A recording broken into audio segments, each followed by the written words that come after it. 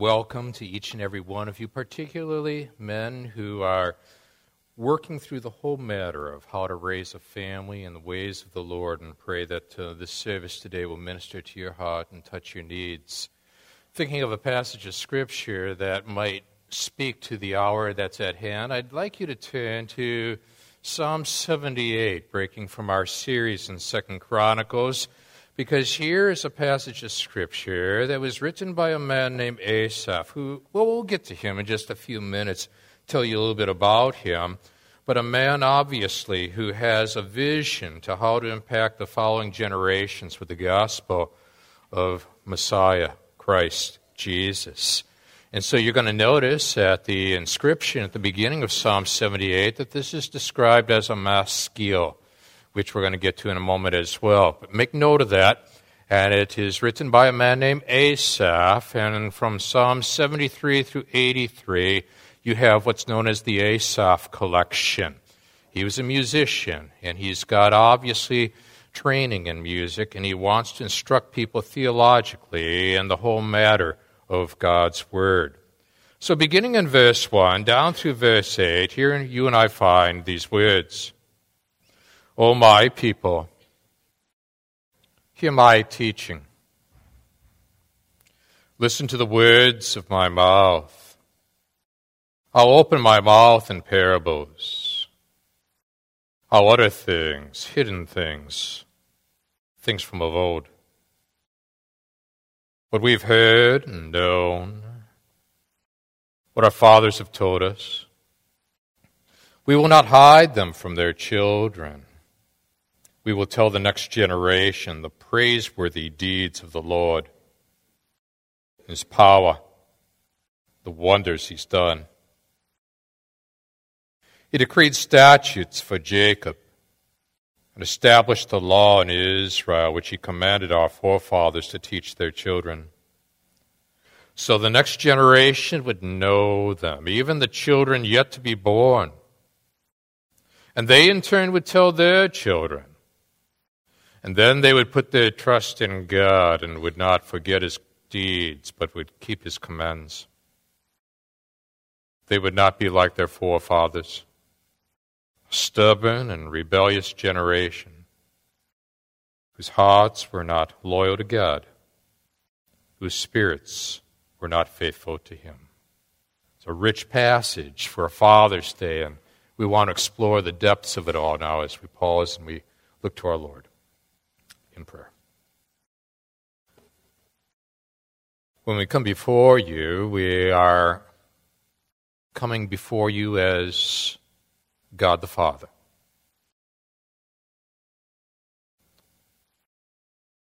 We come to the Father through the Son and the Holy Spirit. When we see the word and the name Father, we think of provider and protector. And as provider, you provided us with Messiah, Jesus, who came to die for our sins. You provided us with salvation. As protector, you are the sovereign one in control of this world and in control of our lives. In someone we can put our trust and our faith. So, Father, I pray that each and every one of us today are going to have a very vertical perspective, thinking very deep thoughts, clear thoughts, yet practical thoughts of what does it mean to live under the protective, provisional grace of the Father above, and how do we work that out in families? How do we apply that to our relationships, to our friends at school and elsewhere? Our co-workers and colleagues, our neighbors. What we're asking, Lord, is that you're going to give us an insight to see beyond ourselves. It is impossible to be a worshiper and a self-absorbed person simultaneously. We've got to be absorbed with you. So because of that, we're asking again that you're going to warm these hearts of ours, Challenge these wills of ours. Engage these minds of ours. Again, Father, we've come here to see Jesus and Him only. We're praying these things till again now in Jesus' name. Amen. It's the story of 3 Bibles. This was the first Bible I used when I began pastoral ministry in New England. It's a Bible that's got notations and a lot of underlining. It's worn and intentionally wrapped together. It notes deaths and it notes births. Describes building programs and describes involvement in a Billy Graham crusade and radio broadcasts and so forth. Most importantly, it describes people initialed who came to saving faith in Jesus Christ. A young girl born by the name of Catherine in New England. It's the New England Bible. The second church plant we went through, building programs and radio programs and crisis pregnancy center established and the likes, Pennsylvania. And there, Joe and Ben born. Lots of underlining and thoughts, a lot of interaction on the cultural issues of the hour, particularly in the Q&A sessions on late night radio. People challenging this man with regard to what the Scriptures taught on sexuality matters and ethical matters nationwide. Notations made, and particularly people noted who came to saving faith again in Jesus Christ. A third Bible. The Bible that we brought here and have been using in Wisconsin. The Bible that's been used where notations pertaining to the passing of a loved friend, Mark Steele, and an esteemed woman, Winifred Mooney. Passages covered in those funerals and others underlined and marked. Notations about the completion of a doctoral program in a district superintendency, but more importantly, underlining of scriptures pertaining to passages covered on Sunday mornings, notations of where people came to saving faith, little inscriptions of phrases that stand out in the way in which God has worked. 3 Bibles over 32 years of senior pastoral ministry. 3 Bibles. 3 children. Because it's the intent of this particular father at a certain time in his life that each of our children in their 20s and on their own now will have one of these Bibles, representing a certain time period in their parents' ministry history, where they can go back in time and try to understand a little better as to why they are where they are, have heard what they've heard, and how we have sought to apply truth to trends, truth to the times in which we live, principles in the whole realm of parenting. And this is exactly what Asaph has in mind here as well. We're to be a transmitter of truth to generations. It's not to say each generation will accept the truth, embrace the truth, follow the truth. But it's the responsibility, obviously, of the parents and the family to communicate the truth, whether or not the next generation is willing to embrace it and apply it. 3 Bibles, 1 for each child. 8 verses for us this morning. And what I want to do is to break them down into 2 significant provisions that I think relate extremely well into the way in which a father goes about transmitting truth into the hearts of the next generation. Now, whether you're a father or a mother, single or married, young or old, no matter where you're at in life, our goal is to be truth transmitters this morning and asking, how can I practically relate this to where I'm at in my particular moment in time that God's given me? The first provision I see is coming out of verses 1 down through verse 4.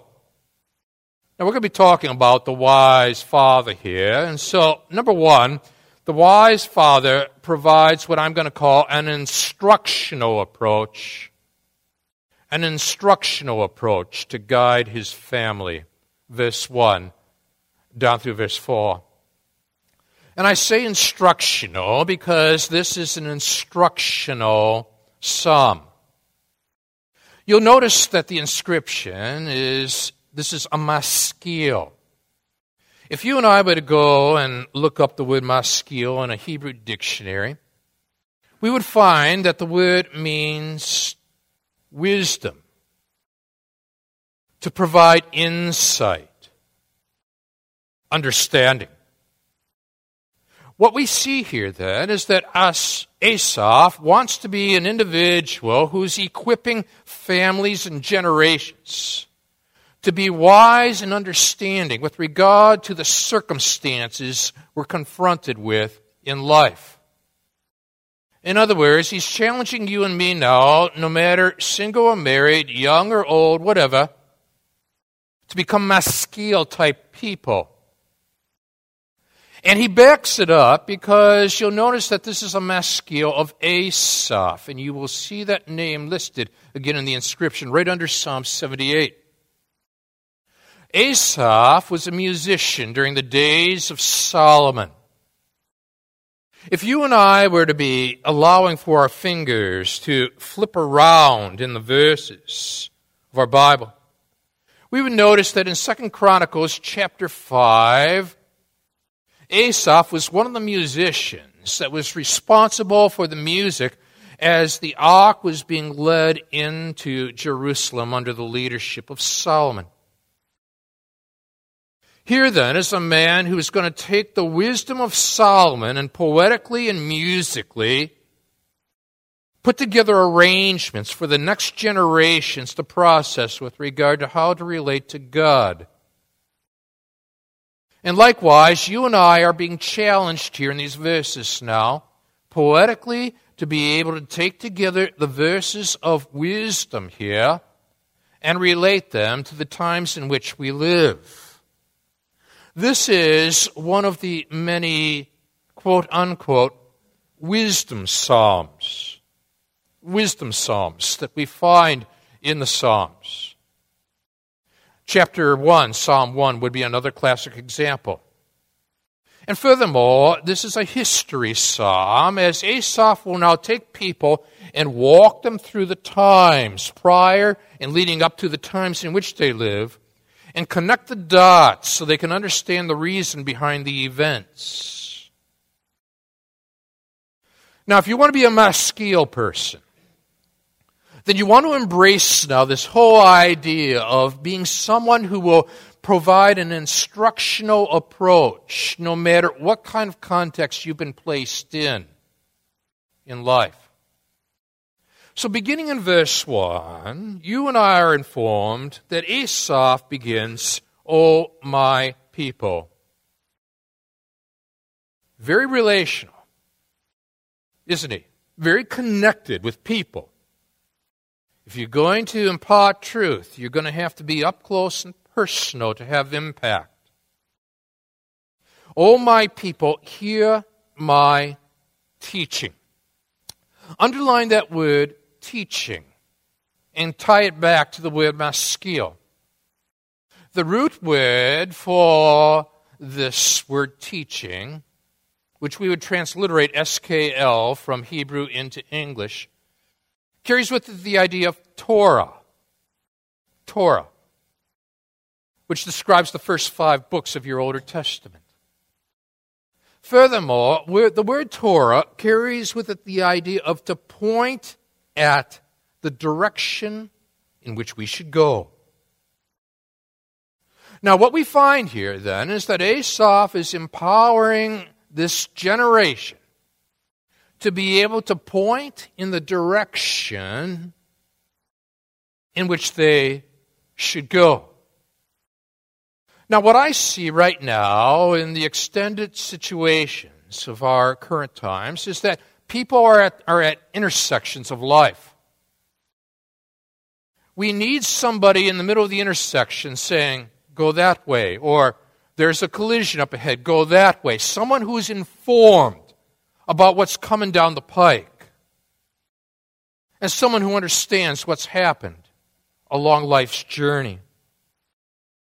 Bruce Larson has written a book, love the title, There's a Lot More to Health Than Being Sick,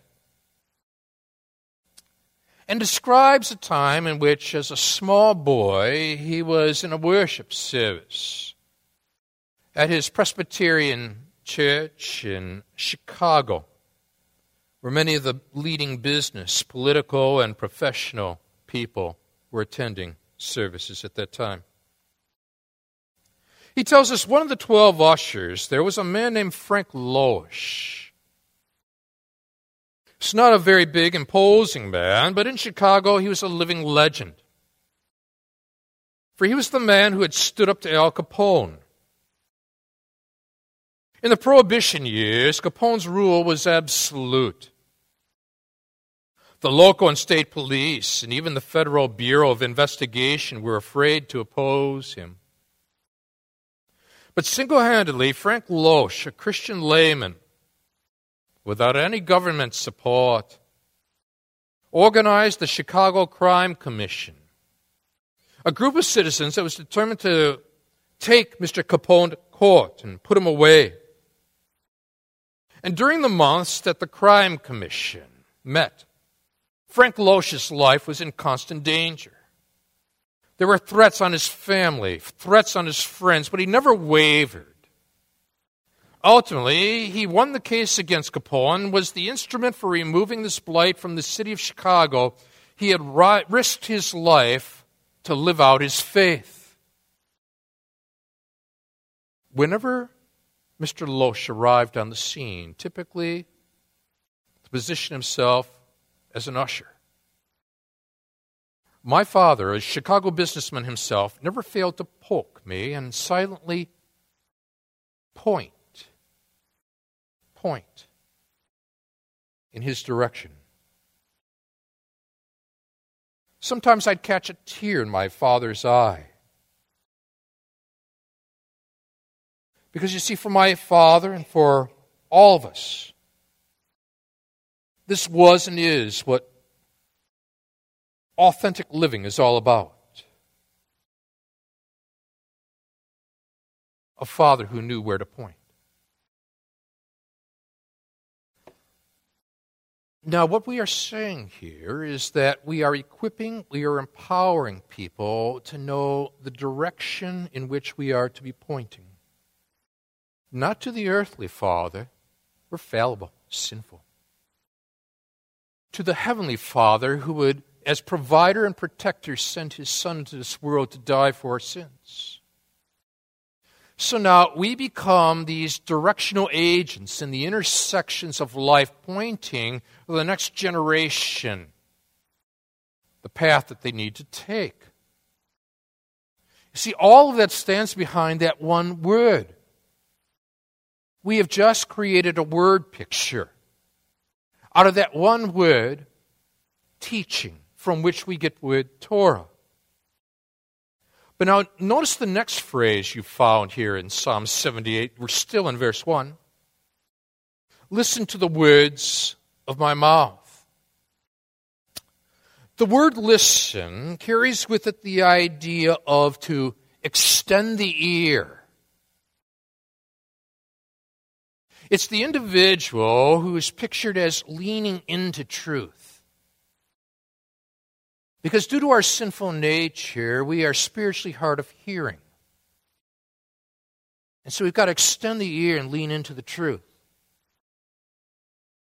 But you see, our culture is to lean away from the truth, to withdraw the ear rather than to extend the ear. Now, if you're a father, you nor I, have the ability to extend the ear of the next generation. That is their responsibility. There is dual responsibility here in this opening verse. For the parent, the responsibility is teaching Torah. For the next generation, the responsibility is listening. Extending the ear, not so much to the Father's words, but much more so significantly to the Heavenly Father's words as being communicated by this earthly Father. Some will resist the truth and pull back. And you can tell by the body language. But others extend the ear and lean into the truth. So now what we want to do is to cultivate this educational atmosphere. And as we do so, what we're doing in essence is following along the basic principles that God himself through Moses delivered to the families of Israel. Hear, O Israel, we are told in Deuteronomy 6 verse 4, the Lord our God, the Lord is one. Love the Lord your God with all your heart, with all your soul, with all your strength. These commandments that I give you today are to be upon your hearts. Impress them on your children. Talk about them when you sit at home, when you walk along the road, when you lie down, and when you get up. And so whether your child is young or older, in the house, or in my case, out of the house, whatever the situation is, look for those strategic moments, whether walking along the road, riding in the car, standing at the intersection, in the morning hour, or perhaps the reflective times, later at night, texting, Facebooking, emailing, Twitter, whatever the case is, become a transmitter of truth, you see. But bear in mind, it's their responsibility to lean into. You can't force it. The external can't force the internal. The internal shapes the external.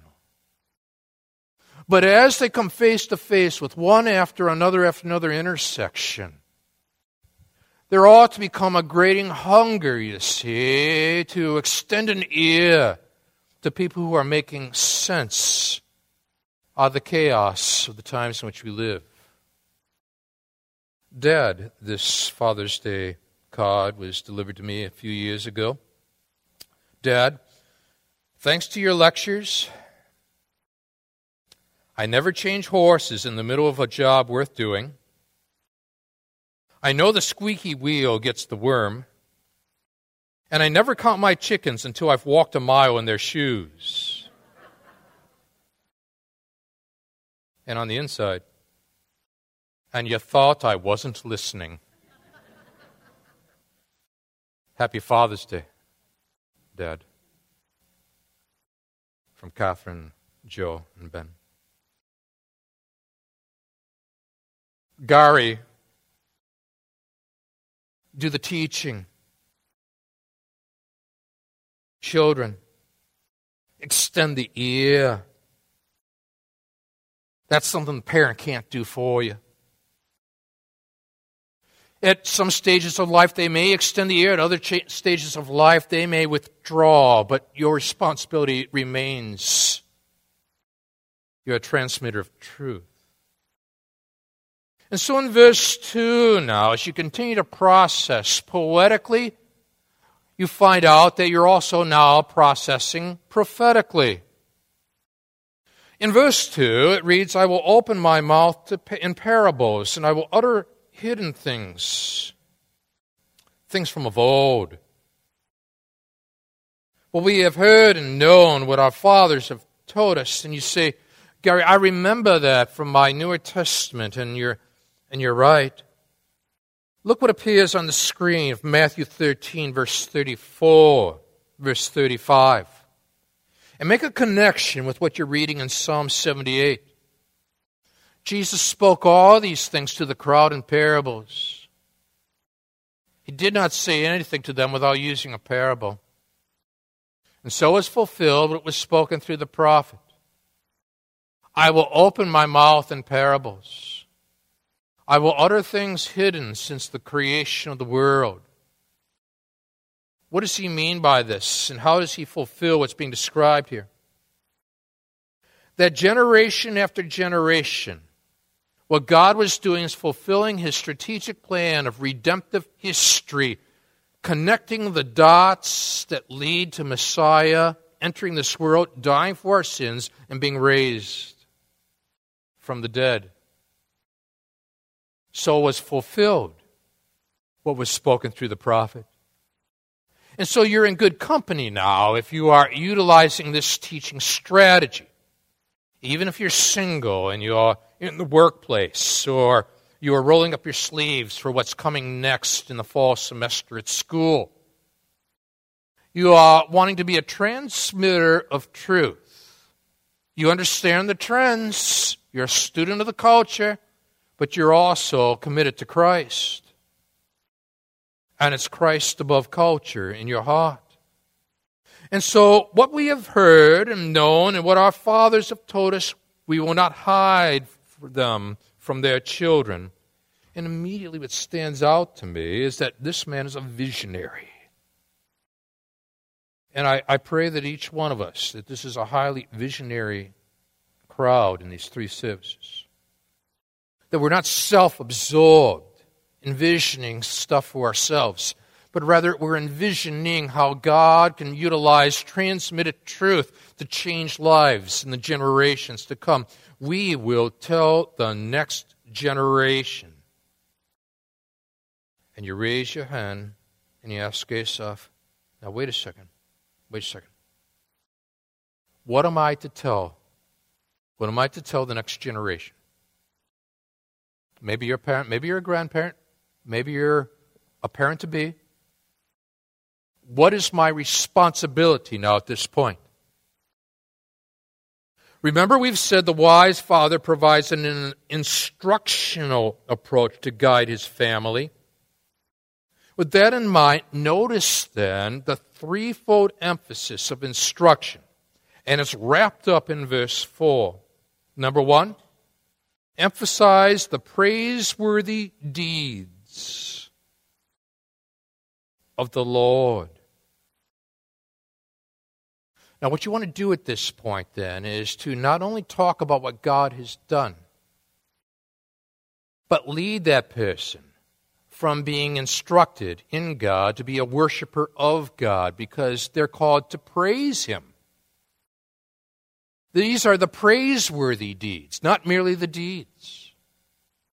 And so, your objective is Torah, directing in the intersection of life, praying that each of the family members will extend the ear, lean into the truth. Your objective, then, is not merely to recount the deeds, but to so fill that soul with awe with regard to the praiseworthy deeds. You take them, for example, to the cross, and they have this aha moment as they understand how all the works of the prior generations in the Old Testament Torah point in the direction of Messiah and Jesus. But you don't end there, because here's another word. Not only is your content filled with the praiseworthy deeds of the Lord, what else in verse 4? His power. Do you see it there? That's your second main emphasis. His power. Now, as one who connects dots, you say, God is all-powerful, and that's why He did what He did, and it's worthy of praise. And you help them to understand better in their big, challenging moments of life that they've got an all-powerful God who can guide them if they've got an extended ear to understand the Torah that's being delivered. His family is reviewing his Bible after his passing. The Bible of Billy Sunday, an evangelist of prior generations. They found these words in Sunday's Bible. 29 years ago, with the Holy Spirit as my guide, I entered at the portico of Genesis, walked down the corridor of the Old Testament art galleries where pictures of Noah, Abraham, Moses, Joseph, Isaac, Jacob, and Daniel hung on the wall. I passed into the music room of the Psalms where the Spirit sweeps the keyboard and David leads me in singing. I entered the chamber of Ecclesiastes where the teacher is heard and the truth proclaimed. I entered the business office of Proverbs and on into the observatory of the prophets, where I saw telescopes of various sizes pointing to far-off events with the word pointing underlined. Concentrating on the bright and morning star which was to rise above the moonlit hills of Judea for our salvation and redemption. I entered the audience room of the King of Kings, catching a vision written by Matthew, Mark, Luke, and John, and the correspondence room with Paul, Peter, James, and John, writing their epistles. I stepped into the throne room of Revelation, where tower the glittering peak sits the King of Kings upon his throne of glory with the healing of nations in his hand, and I cried out, "Oh, hail the power of Jesus' name." And now you look at the praiseworthy deeds of the Lord, and you connect the deeds to the one who produced these deeds. And what was it in his attributes that was significant for those deeds to be achieved? His power. And then furthermore, there's a third aspect to your teaching, found in verse 4, the wonders he has done. And now you want to make absolutely certain that you tie science to the Scriptures. And you allow them to be able to understand the wonders of this world, the incredible understanding of gravity and the laws of thermodynamics, and on and on and on. The significance of how the creation is held together. And then when life seems a little bit challenging, you take the wonders and you lead them to say to verse 13, when life gets a bit difficult, he divided the sea and led them through. He made the water stand firm like a wall. He guided them with the cloud by day and with light from the fire all night. He split the rocks in the desert and gave them abundant water, as abundant as the seas. He brought streams out of a rocky crag and made water flow down like rivers. And then you lean forward because you're doing Torah work at this moment. Torah work. And you're praying in your heart, will somebody lean into the truth? Who at this moment's extending the ear? Maybe you take them back to that episode being described there in verse 13. He divided the sea and led them through. And you're asking them, got anything right now that is so seemingly impossible in your life?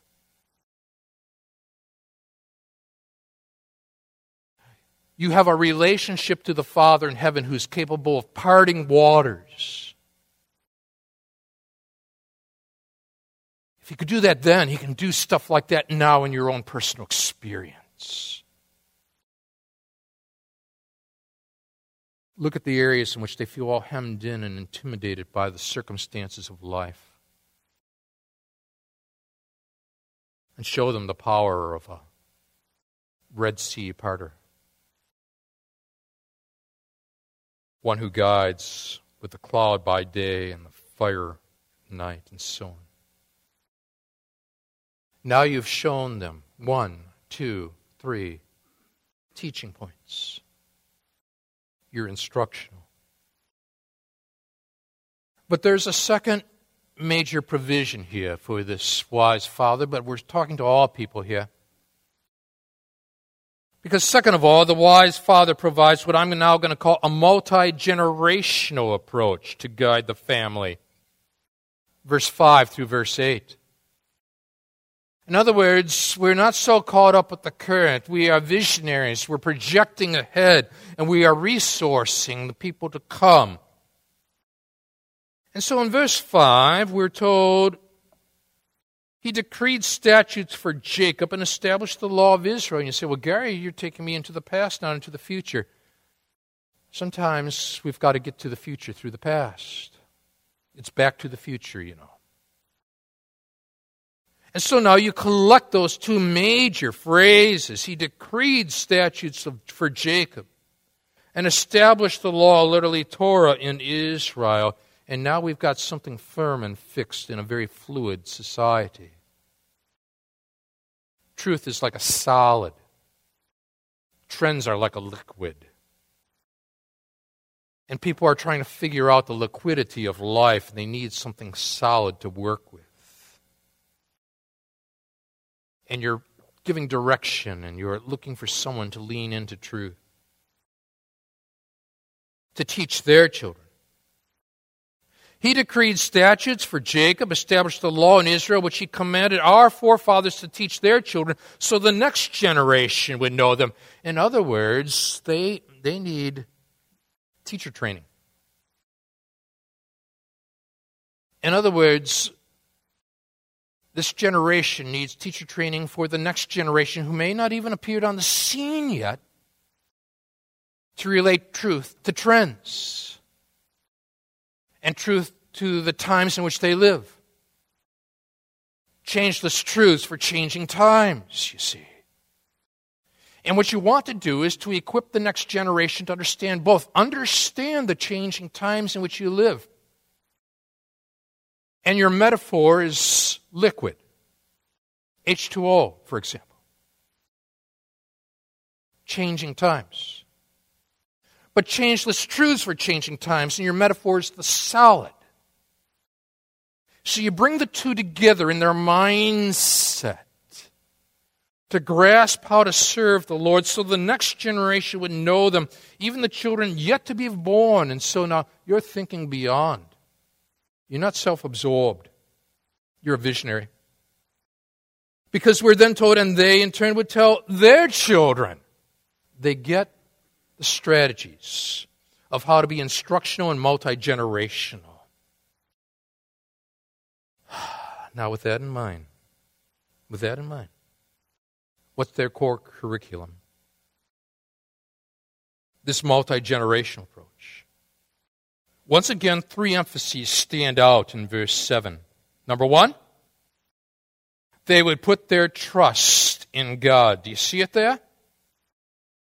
And so now you think of the one who came into this world to die for our sins. And so you are equipping them with the burden of sharing the good news of Jesus Christ and the redemptive plan unfolding through the course of the generations of Old Testament on into New. And you're highly directional, and you're highly intentional. But next, you notice furthermore, and would not forget his deeds. They would not forget his deeds.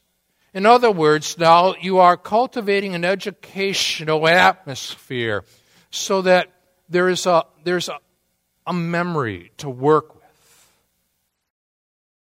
Truth is to be applied to the present.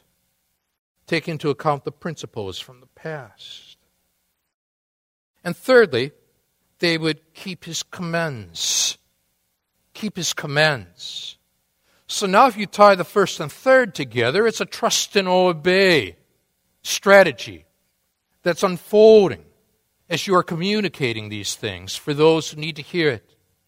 And then you nod your head to what Alexander Solzhenitsyn said as he was awarded the Nobel Prize in Literature when he concluded his speech with this Russian proverb, quote, "One word of truth outweighs the whole world," unquote.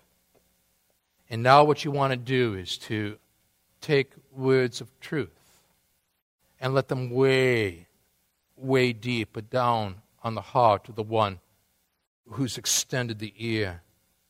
And you keep praying for the one who has withdrawn the ear. But you're still a transmitter. You're still a communicator. You're still an educator.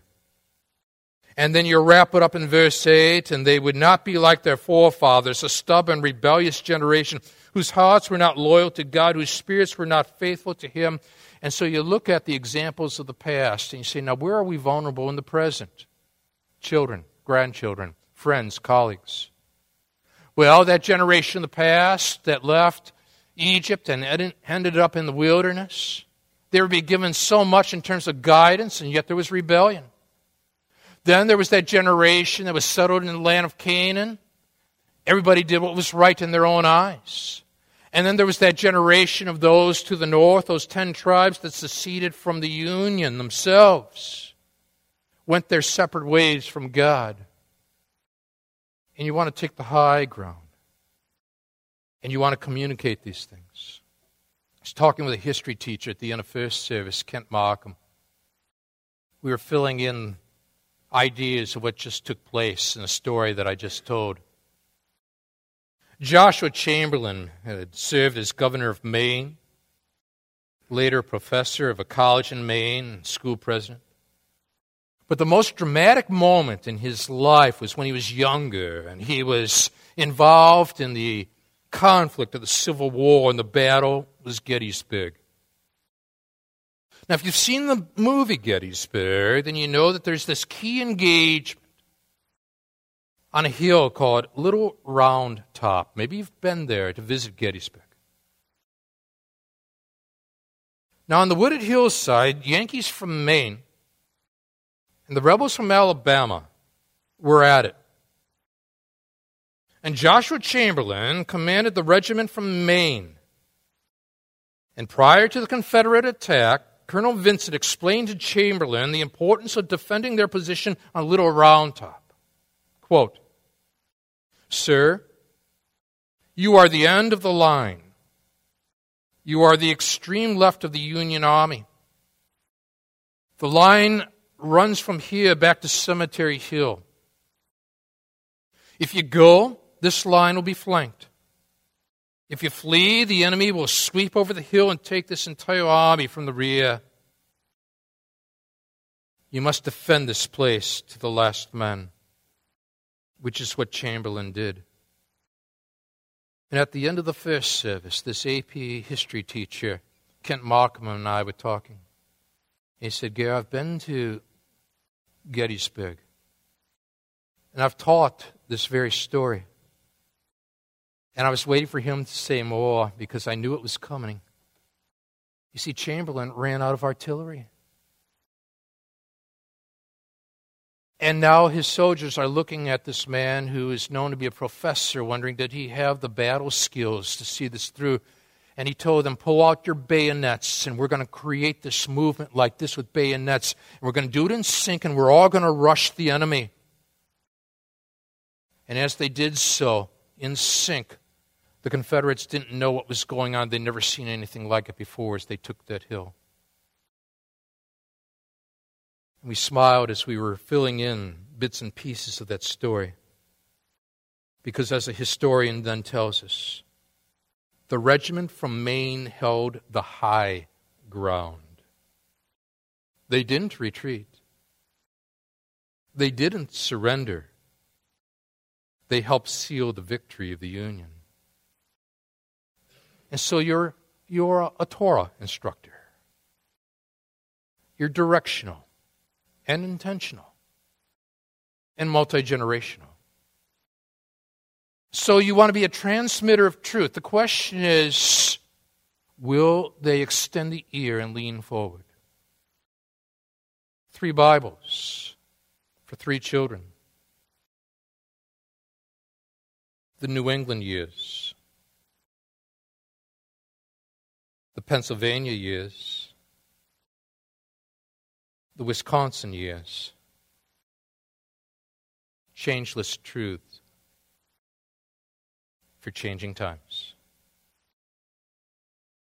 Let's stand together.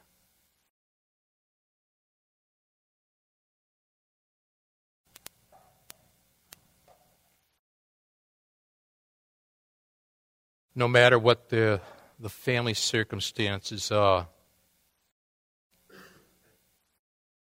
you are sovereign. You're the God who parts waters. You're the God who splits rocks. You're the God who sends a cloud or a pillar of fire to direct your people forward. I pray now, no matter what heart condition there is at this particular moment in that individual's inner being, that you now transmit this truth into the corridors of their souls. Allow them to come alive with the exciting dynamic of your word, and find creative ways to transmit Torah truth, these truths in the times in which we live. Not merely thinking of this generation or even the next, but the generations to come, and praising you for being the God of all times. So, Father, I pray for the families. I pray for each one. And I ask again, Father, that you do a great work in each heart, here and those not here, that they put faith and trust in Jesus Christ alone for their salvation. We praise our Heavenly Father. You sent your Son to die for us. You get all the glory. In Jesus' name, amen. God bless you.